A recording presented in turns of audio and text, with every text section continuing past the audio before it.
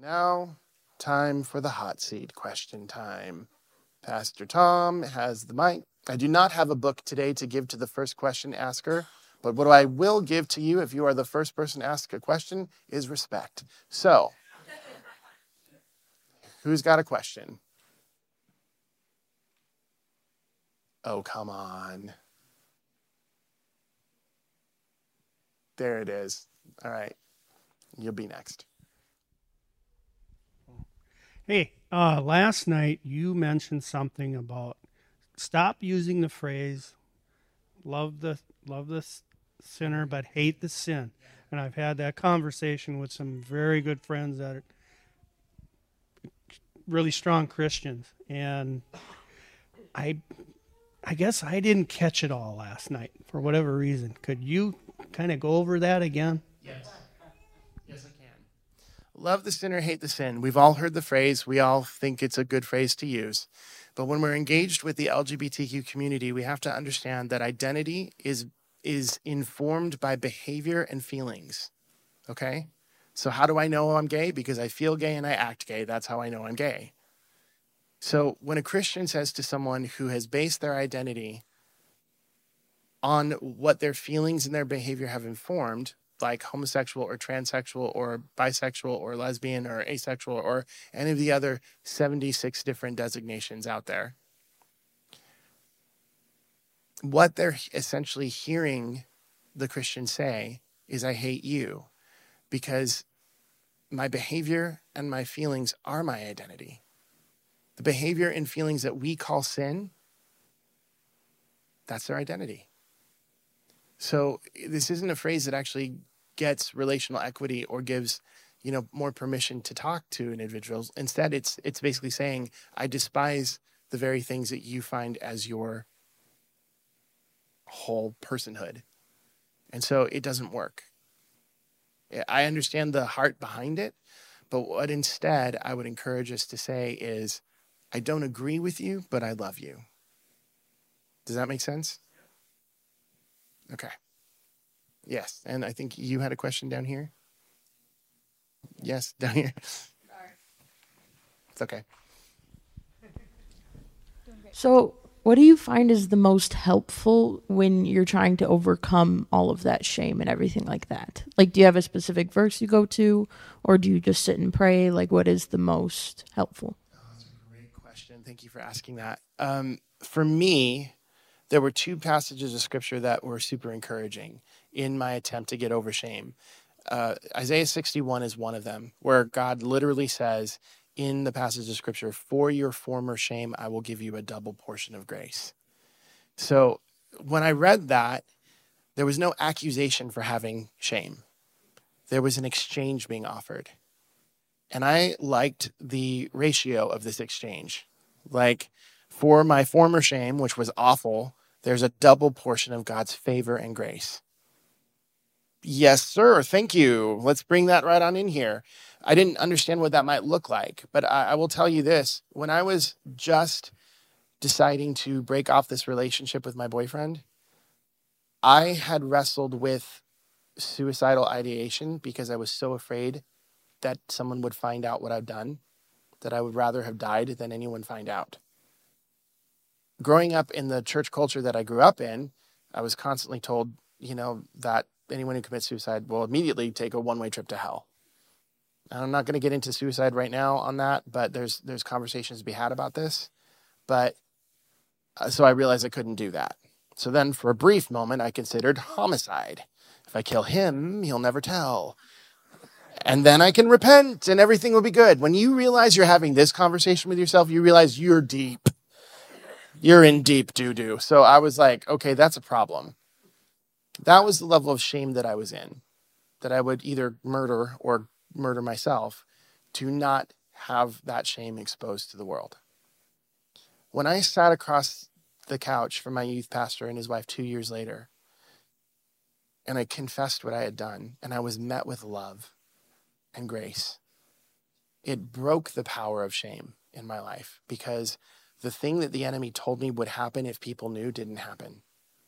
The enemy lies to us all the time to try to control us.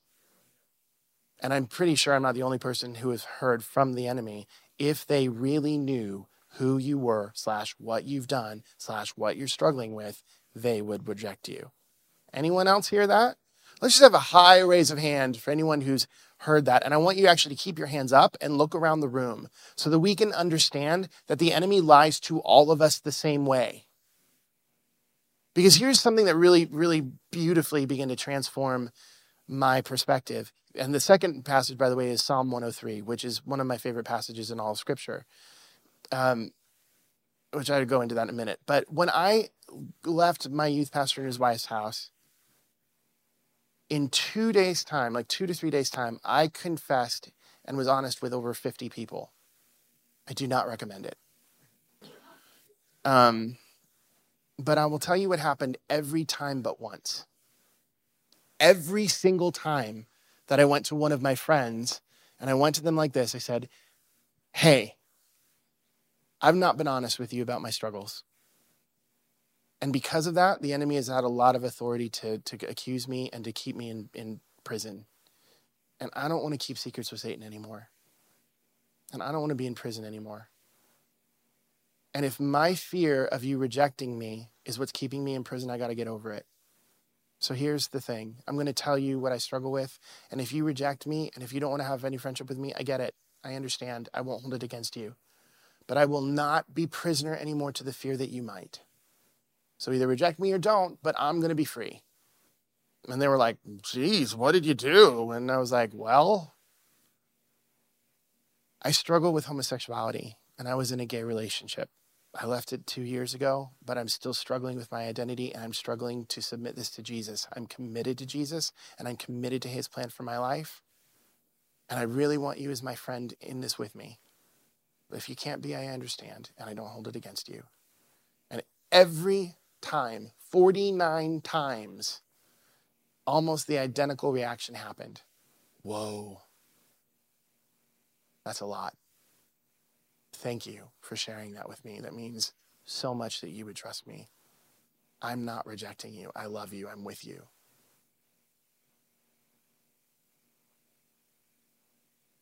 How can I tell you what I'm struggling with? Every freaking time. Can I tell you what I won't tell anybody else? And then I said, no, this is my moment. No.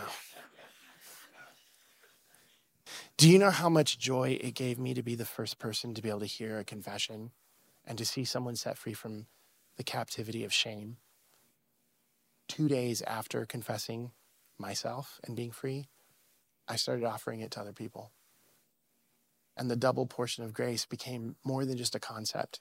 God was actually doing it immediately in my life. I can't even begin to tell you the joy that comes for me to be able to share what God has done, not just because I love sharing what God has done. I mean, who doesn't love telling a good story, right? But it's more than a story. It is permission for people who feel bound by the enemy to believe and receive the fact that they don't have to be. And it doesn't matter the nature of the sin. I've sat, I mentioned abortion here earlier. Do you know how many women have come to me and said, because you've shared this is the other sin that the church dare not speak its name. This is my sin. This is my pain. This is my failure. And I don't want to keep secrets with Satan anymore either. One of those women who came and confessed to me was, she had told this to her husband at the time. She had gotten pregnant as a teenager. She was now married to this man. They're a wonderful couple. She had never told anyone else other than him. And then she shared it with me because I'm sharing with everybody all about my life. And she began to dare to believe that maybe there's not condemnation for her. Now she's pursuing a therapy degree so that she can help other women who have been through abortion and need support. She's giving back a double portion of grace. So those scriptures, Isaiah 61, which has so much about the exchange that we get with God. For your former shame, I give you, the double portion of grace. For your ashes, I give you beauty. For your despair, I give you joy. For your For your captivity, I give you freedom. For your blindness, I give you sight. I cannot tell you how much God has given me back in exchange for my brokenness. I can't even begin to tell you. I find it the greatest irony in the world that I get to go be a speaker at men's retreats and tell men how to live.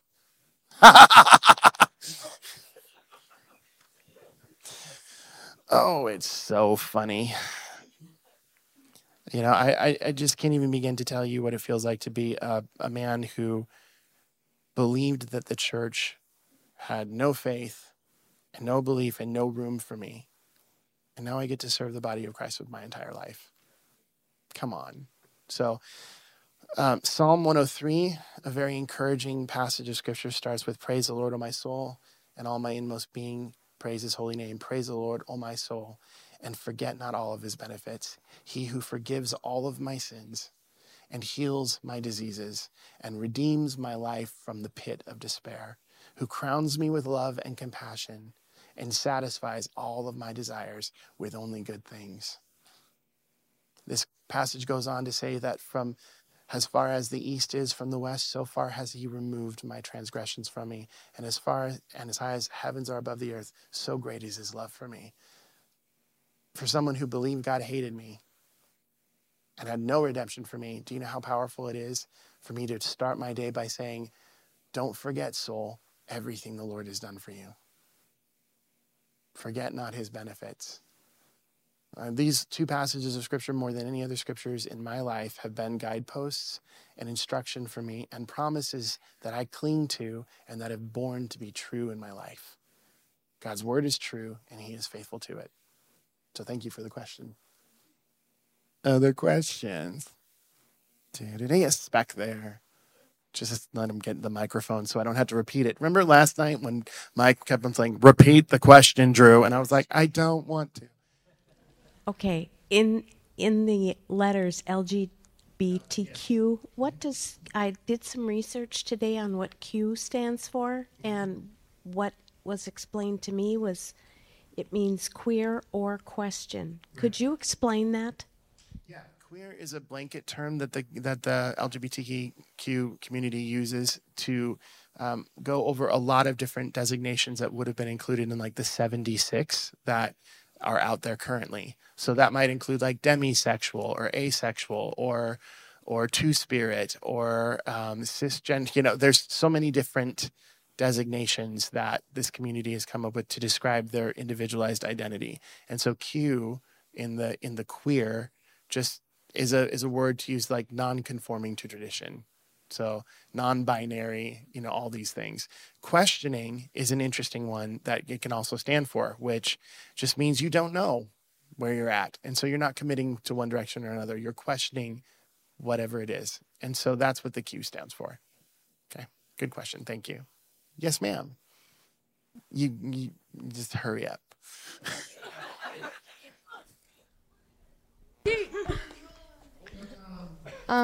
Is asexuality or having no sexual attraction to anyone, is that a sin or like anything against? No, our state of vulnerability or our condition or what we experience as temptation or attraction or even orientation, those things are just, they're not sin, they just are. It's like sometimes we take what we view as negative emotions or outside the norm emotions and we classify them with a value. So like, how many of you have ever felt like, I can't be angry because that's bad? Okay, there's nothing wrong with anger. And the scripture says, in your anger, don't sin. But anger is just an emotion. Emotion are like dashboard lights. They're telling you what's going on in you. A lot of the times our attractions and our orientation are just like dashboard lights too. They're just telling us something that's going on inside us. So for the asexual person, what that says is, I have no interest in having sex with anybody. I have no romantic inclination or sexual inclination towards anyone right now. And honestly, good. Like that would help a lot of people in our world if you could just be asexual for a little while. Just calm down.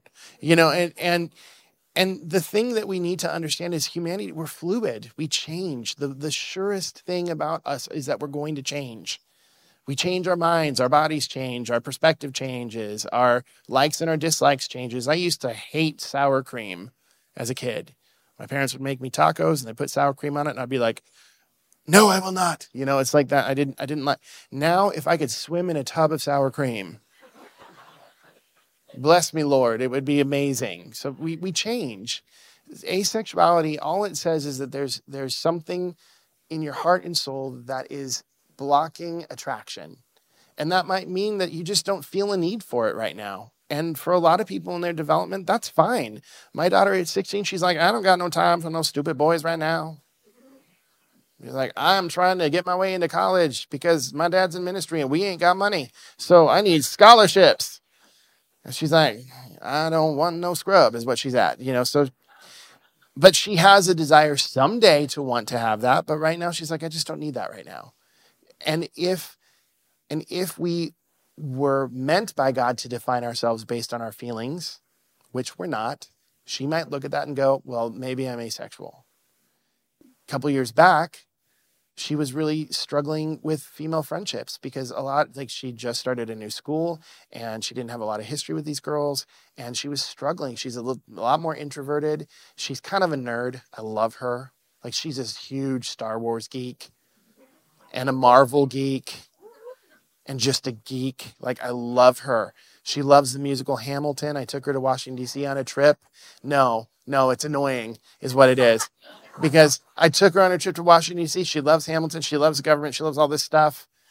I took her on a trip to Washington, D.C., a ministry trip. We got into the baggage claim at the airport. She says, Dad, history happened here. And I go, at the baggage claim lanes?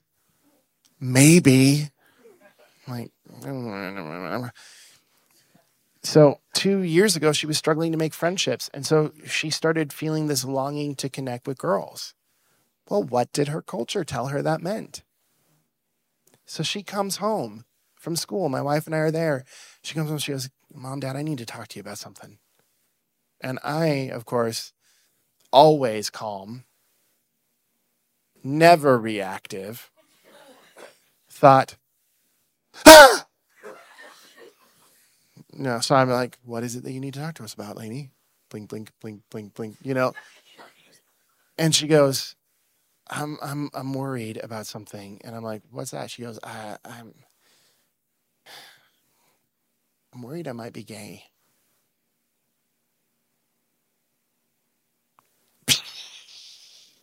Tilt. In my head, I'm thinking the very first thing, I'm not, of course, thinking that this is an impossible situation. I'm thinking, oh, dear God, I do not want my daughter to experience some of the pain I experienced. I am fine with her struggling with things. I am fine with walking her through whatever. She can make any mistake in life. That's fine, but I don't want my kid to feel pain. I hate it. And so I'm in my head started rumbling through all these things of like, oh, dear God, what do we do? What do we do?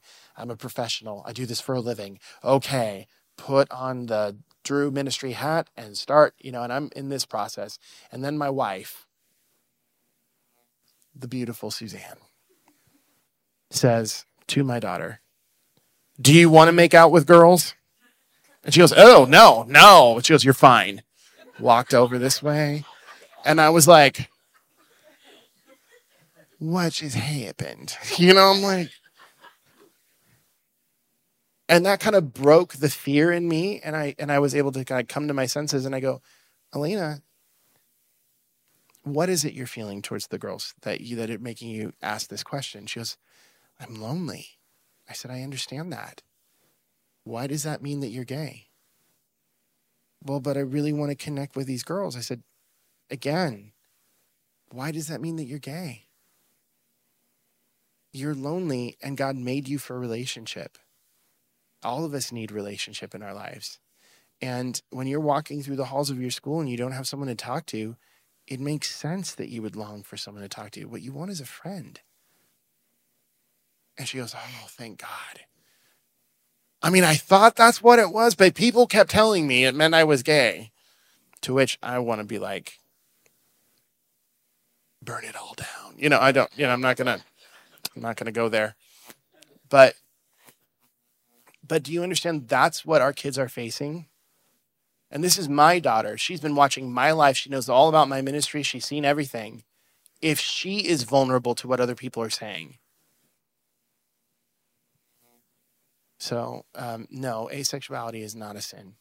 Feeling asexual, not a sin at all. All it means is that something in your heart and your soul is just not wanting that right now.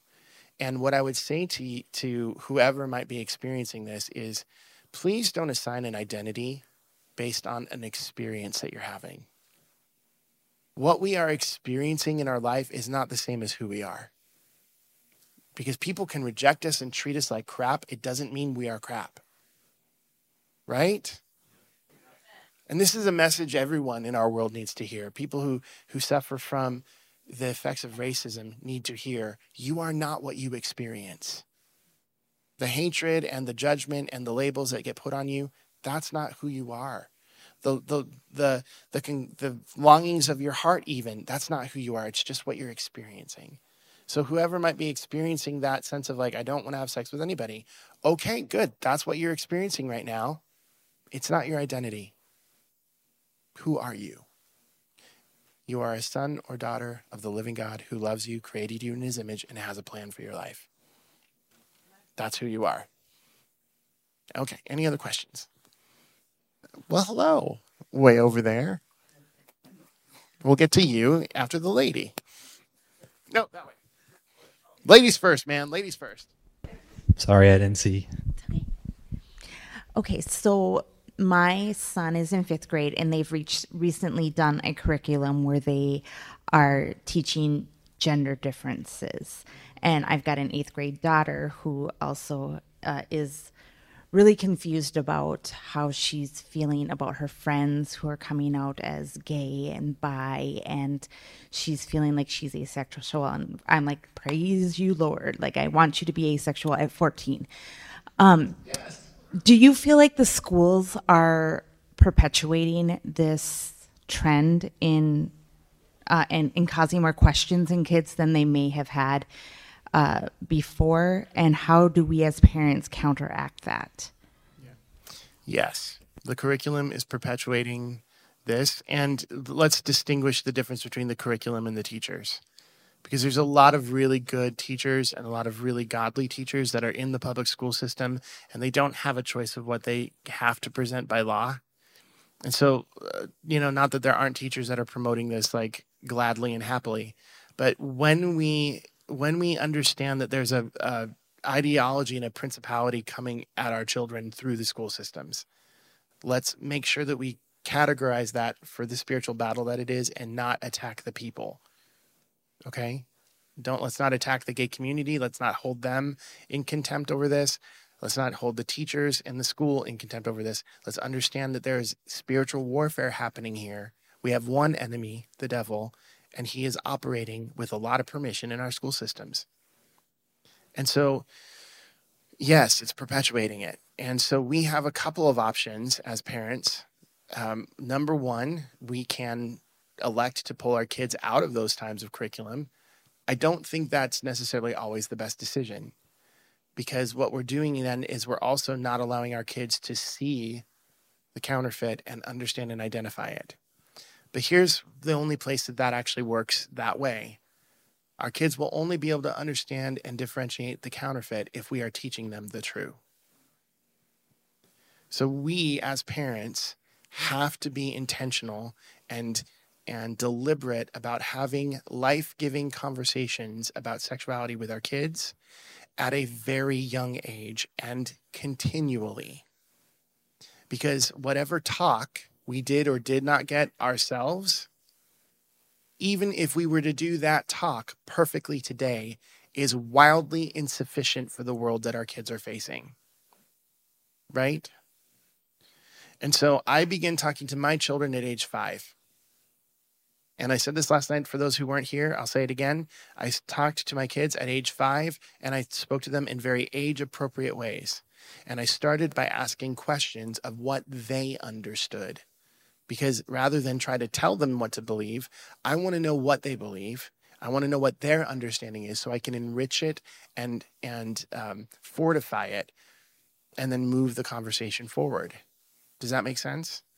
So, parents, you do not have the permission or the privilege to not talk to your kids about sex. If it's uncomfortable for you, I'm going to say this as lovingly as I can. Get over it. Because your kids do not have a choice in the fact that they are being inundated with these messages all day long, every day. And it is our God-given responsibility to lead and train and shepherd our children. And a vacuum will not stay empty. If we surrender that privilege, and it is a privilege, if we surrender that privilege to culture or to someone else or to our youth pastor or to our church, even though we do need to have more conversations in the church, but if we outsource it to the church, this is not going to be effective.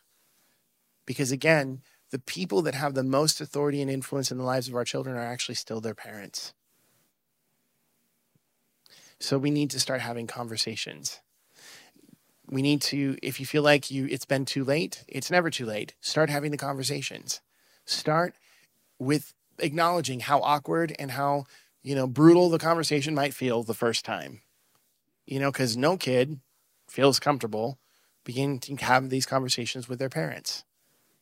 I mean, none of us did, right? It was like, don't tell me this. My eyes. That was a joke. Everybody, come on. We have to step into this. We have to be secure. We have to demonstrate that it's okay to talk about this with our kids. And we can also recognize, this is a little awkward. We're gonna embrace the fact that it's awkward. We're also gonna embrace the fact that I don't know everything. So if you ask me a question and I don't know the answer, I'm gonna tell you, I don't really know the answer to that, but I will find it for you. And then go and find your resources so that you can answer these questions. But we don't have the right or the privilege to remain passive anymore. We have to teach our children. And for any youth or younger person in the room who, like me, have absent parents who are not teaching you, whether because they're gone, they've abandoned you, they're not trustworthy, you wouldn't want to hear what they have to say, I get it. You are now responsible to find the information you need. Because we cannot blame our parents for failing us as permission to go be broken and unprepared.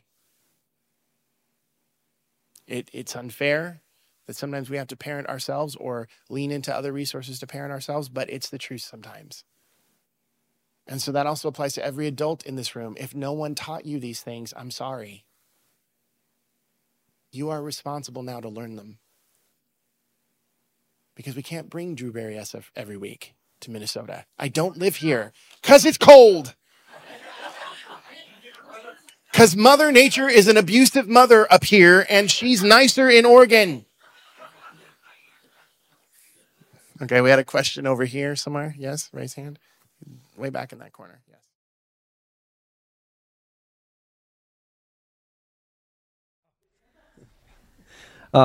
So I think I've probably thought this all my life, probably because I heard it from a pastor at a wedding or whatever. But I always thought that the man and the woman completed each other when they got married. They display a complete image of God. Okay. But that's very different than saying, because of my sexual union with you, I'm going to feel fulfilled now.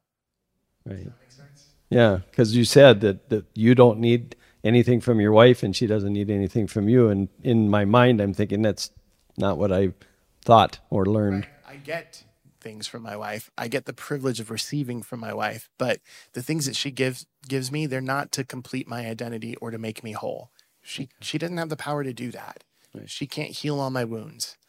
And, she can't make up for all the deficits that I've had in my life. Let me tell you one way she tried to, and it backfired. Okay? This is funny. This isn't weird. All right? I promise. So, we got married when I was 25 years old, and I hadn't lived with my family since I was 14. I moved out when I was 14 years old. A long story there. And I left that gay relationship at 19. So from 19 to 25, nobody barely touched me. And we need touch. I said this last night, I'll say it again. It's easier in the gay community to get sex than it is sometimes a hug in church. And so my wife, recognizing that I had a huge touch deficit when we got married, she was like, I'm going to minister to this. So she started scratching my back at night in bed because I like the scratchies. Who doesn't? Well, I'm also a little bit of a scratchy hoarder. So she would scratch me for a few minutes. I'm like, oh no, don't stop. Don't stop. You know, it's like 30 minutes would go by and she's like, I'm going to wring your neck. I'm like, okay, you can be done. And then the next night she'd scratch my back. And she did this faithfully for about 1.5 years. And then we had our first child and it came to a crashing end. And even though she had been so good to love me and to touch me and to give me that physical touch love language thing, there were still deficits there. And she got so overwhelmed by the need. She's like, Drew, I cannot fix this for you. I'm like, well, but maybe just one more scratchy. She's like, no, I cannot fix this for you. And my attempts to are just pissing me off. Like, this is where she got to. And honestly, I had to go to the Lord with it. And like, you know, it's wonderful to be able to receive this as a gift from her. And she still does it from time to time, praise the Lord. And it's a gift. It's not an expectation or a requirement, and I'm not relying on it to fill the void that my upbringing left. Only Jesus can really fill that void. The gift of my wife is like extra gravy on top of the helping that God has given me in restoring my soul. Does that make sense? And so when we put our spouse in the position that they are responsible for healing our heart or completing our soul, that's idolatry, actually. It's placing our spouse in the place of God. That is never kind. Never works. Because we're all fallible and we're all human. And we have a limit to how much grace we can give the very, very needy people in our lives. Do you all understand what I'm saying with that? How many of you know the emotional vampire that might go to your church, that when you see them coming at you in the foyer, you're like, whee! You know, because you know the second they get to you, they're not going to let go. And it's like, or that unsolvable problem. As a pastoral counselor, I'll sit with people and they'll tell me their problems and I'll try to give some counsel. Well, that won't work because, and then you quickly realize, I can't fix you. I can't fill the need or restore your heart. Only God can do that. And my attempts to do that will only frustrate me and frustrate you. So that being said, my wife does not scratchy my back every night. Actually, our anniversary we call contract negotiations. This is just how we handle things. And so when we get to our anniversary each year, we sit down for coffee at a wonderful coffee shop. We say, how did the year go for us? Are there things we liked? Are there things we didn't like? Are there things we need to adjust in our vows and understanding of this relationship? My wife one year was like, yes, you never get to ask for scratchies after midnight. It's like, don't feed the gremlin. Okay, well, I'm old, so that reference flew over so many of your heads. Whatever. I'm not going to feel judged by that, although I do. And then, she said, you only get to ask once a week because your need is overwhelming. And I said, okay, great. I can obey this. You do not get to cook, is what I said to her, because she's a terrible cook. You guys, I have to tell this story because she's not here and she can't stop me. One of the things that also made me feel as a failure as a man is I love to cook. Like, I just love to cook. That's ladies' work, according to Cole. It's not, but I love to cook. It's very fortunate that I love to cook. My wife's mom is the worst cook I've ever met in my entire life. She can both burn and undercook eggs at the same time. I don't know how she does it, but it happens. So my wife never learned how to cook. So I cook for our family. But my wife one day wanted to try to bless me. coming home from work. I came home into the house. I smelled something. It was not a familiar nor a pleasant smell. And I said, hey, hon, what's going on? She's like, I made you dinner. I'm like, okay, just sit down. I'll bring it to you. I'm like, okay. I sat down. In comes this plate of something. I think it's chicken. It's got something on it. Does not smell good. Does not look good. I had a crisis. I'm like, well, she's done this nice thing for me. I have to respond. If I eat this and pretend I like it, she might do it again.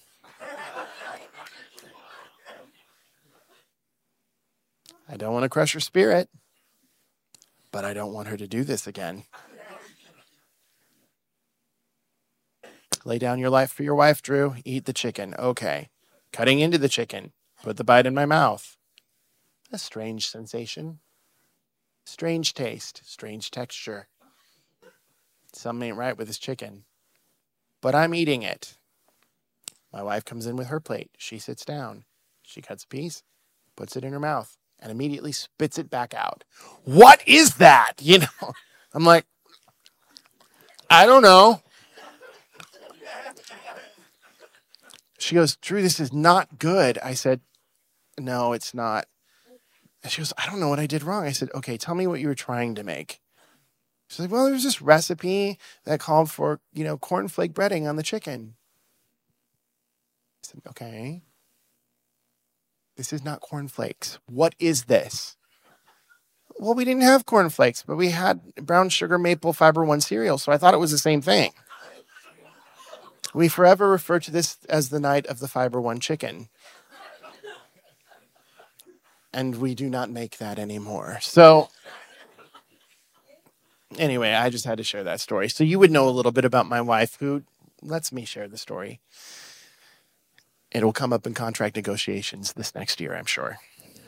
Anyway, so thank you for your question. Is there another question? And again, if you have to leave, we understand. I'm not offended. Goodbye. Thanks for coming. Bye. I understand, and you have to understand. I will keep talking until someone stops me. And Mike's like, he's true. He'll keep talking. And I'm happy to keep answering questions if you got them. Question right over here. Yes. Run, Pastor Tom, run.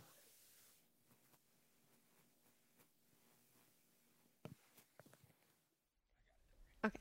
So last night you had mentioned about accountability groups and how sometimes they end up just being like a place where you're like confessing like, oh, something's like this has gone wrong.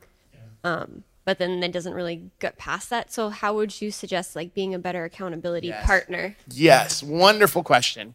See, accountability groups have kind of digressed into these confessional cesspools of ghetto-ness, like, oh, we all suck kind of reality. This is sometimes how they go. But true accountability actually is living your life with the keen understanding that your life and your choices impact other people. Like, we don't live in a vacuum. And so when we have actual accountability, if someone, like when we changed our accountability groups to resemble this at the ministry I was a part of, it transformed the experience for people. Where if someone comes in and they share, this is how I've, just totally indulged the flesh this week. We receive that confession. We pray for them. There's no condemnation. But then there's the opportunity for the people in the room to tell the person that we are in relationship with how their decision now affects them. So it went like this often. Man, I understand you had a moment of vulnerability and weakness. We all have it. But every week you're coming with these same failures. And what that's doing for me is really discouraging my hope.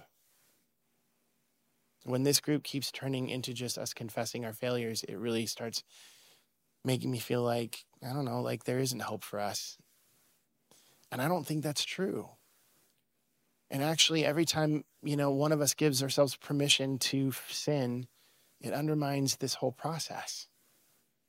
And so for my own life, I really want people to walk with that are going to fight just as hard as I am. Can you do that with me?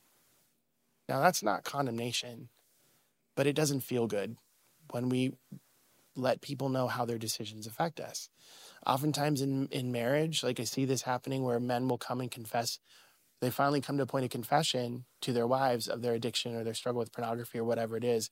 And the relief that comes over them when they're no longer sharing, keeping the secret with Satan, but they're dumping their confession on their wife, but they don't want to hear how that affects her. But accountability says now she gets to tell you how this affects her emotionally. Because you don't live your life in a vacuum and your choices affect the people around you. When I fail with my kids, like when I act impatience or anger or, every parent fails once in a while. I have committed to sit with my kids as I'm apologizing to them and recognizing where I've missed the mark. I then say, I really want to know how my behavior affected you. Because it's not enough for me just to simply cover it over with confession and an apology. I need to understand what I'm doing to my daughters when I act like this. And my daughters have gotten really good at being like, you're a jerk, or that was initially, but it more along the lines of like, honestly, Dad, when you react like that, it really makes me not want to trust you with my heart. Oh, I don't want that. So when I understand that my life impacts and affects one another, it affects the people in my life, accountability takes on a whole different meaning. Because now when I'm wrestling with the decision to make this sinful choice or not, it's not just my own gratification that I have in mind. It's how is this choice going to affect the people that I love and I live in my life with? That makes sense? That's a better way to do accountability. Amen? Any other questions? Questions?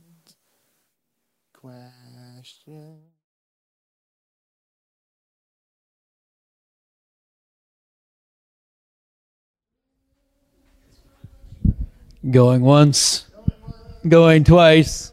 Oh, are you gonna? I don't know what's going on here. All right. Yeah, you should talk into this. Okay.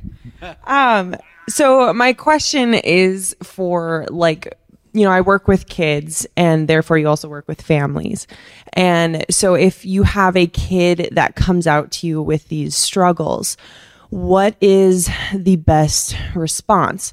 Obviously love, but how do you have conversations with them, especially if things are really rocky? Or maybe they don't even have faith in Jesus, so even approaching it from a biblical standpoint really doesn't seem like it's even on the table at times. Different situations like that. Yeah, that's a great question. I think every question carries with it its own context. So like you said, if it's a kid who believes in Jesus versus a kid who doesn't believe in Jesus, if it's, what is the nature of the disclosure? What's the dynamic of the family? There's so many different factors that come into play.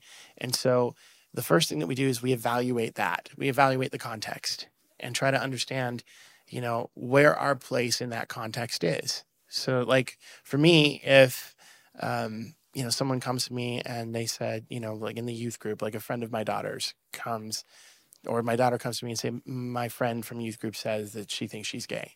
So I'm not going to rush out and try to find that kid and have a conversation with it. I am closer to that kid's parents. But I also am not going to betray the disclosure that this kid gave to my daughter and, expose her to her parents. So I might go to my daughter and say, okay, what do you know about how much her parents know? Let's fill out the context a little bit more. And so I might get a little bit of that understanding. Then I might ask Lainey to then encourage her friend, if it's safe, if it is a safe family, to be honest with her family. And when that happens, then I go alongside the parents and I start trying to help them understand how to relate. But if this were my kid, we'll put it in that context. One of the things that we have to understand is that when we have a disclosure like this by one of our family members, this is not a new revelation for them. They've been sitting on this for a long time. It's new for us. And so we want to sometimes react like, oh, it's just a phase for them, or, oh, this is, they haven't really thought this out. I can guarantee you if they've gotten to the point where they've said it, they've thought it out. They might not have all the information to make a correct or biblical decision about it, but they have come to a conclusion in their isolation of this and in the influence around them, they have thought this out to reach a conclusion. If we start making the context of all of our interactions and relationship with them about this issue, we've now turned them into a project or a problem and not our kid who we love. And kids know when they're being treated like a project. And in particular with this struggle, it now isn't just about us trying to fix something. It's about the fact that we are rejecting them too. And so what I say to parents is, first and foremost, ask good questions. Create a safe place for your kid to tell you what they're experiencing and why they've reached the conclusions. Do so much more listening than responding. Because we don't have to agree with it. And we can even say, I may not agree with everything that you say, but I want to understand where you're coming from. Does that make sense? Because number one, we have no hope of effectively ministering to a kid if we don't understand the context of where they're coming from. It's like when my daughter said, what if I'm gay? If I had immediately jumped to conclusions about my own life or my own experience and start projecting them onto her, I'm not going to effectively minister to her. When I said, well, tell me why you think that. And she said, well, I'm lonely. Now I have something that I can begin to engage with. I'm like, well, tell me why being lonely means that you're gay. And so you see what I'm saying is we begin to seek to understand their understanding of who they are. Once we get to the end of maybe that conversation, can I encourage us not to try to fix the problem or respond? Instead, just say, you know what? Thank you for sharing all of this vulnerable information with me. I love you and I am here for you. And I am going to go to the Lord and try to find the best way to love you and to engage with you on this. That's my commitment to you, kiddo. I'm not leaving you and I'm not rejecting you. And we're going to have more conversations about this because I want to understand you and I want you to understand me. And I want us to be able to relate over this. And then you settle in for the long haul. Because these things very rarely develop quickly. And if it took 5-10 years for this to develop, we cannot expect a 5-minute conversation to fix it. Right. I once heard a pastor say, at least give the Lord equal time that the devil had to establish the problem to fix it. Often he won't need equal time. But if we come in with the expectation that in one moment we're going to change their mind and change the trajectory, we're wrong. And our expectations are going to get frustrated, and that kid is going to feel those expectations. And they're going to feel like they're disappointing us every single time they come to us, and they're not different. That makes sense? So, yes, we love our kids, and we absolutely take the moments in time to communicate what our convictions are. Maybe not in that first conversation, but we do get there. And as much as we might believe what we believe about sexual behavior, we also have to reiterate that as committed as we might be to that understanding, we are just as committed to loving our kid and never, ever letting them go. Okay? Good. 9:34, Mike. Yeah, there you go. That's 3 hours, man. Yeah. Wow. Yeah. So, yeah. I'm impressed with all of you. Yeah, exactly. I hope you got something good from spending your Friday night here. Yeah. So, Drew.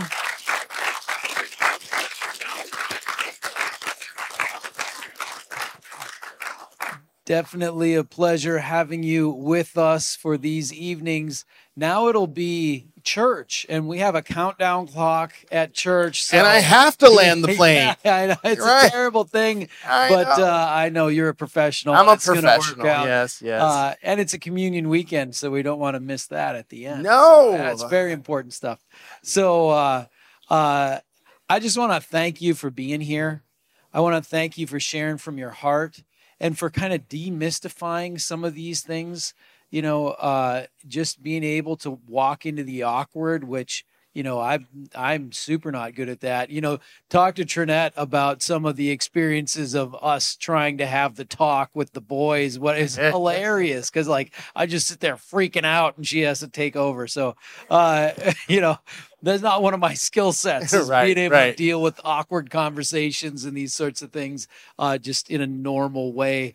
And so just demystifying some of these conversations and giving people tools to even be able to think and process and think, well, I don't know, but I can wade into this. Yeah. And that's Yeah. just such a valuable thing. And so thank you for that.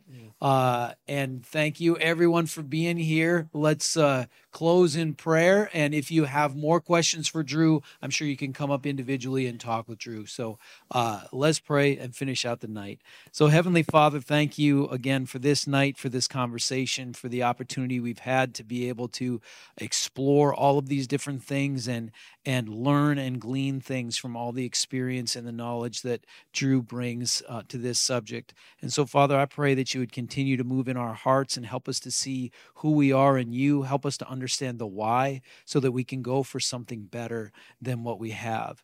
And so, Father, help us to grab hold of the fullness that you have for us in this area, in all areas. And Father, I pray your blessings on Drew and his ministry and his family. Lord, encourage them and continue to grow them into the fullness of the picture that you have for them. And Lord, bless this weekend as Drew's going to be ministering in the regular services as well. And so, Father, thank you for this night. Thank you for this ministry, and encourage and strengthen us all as we seek to walk in your ways. In Jesus' name, amen. Amen. Thanks for being here.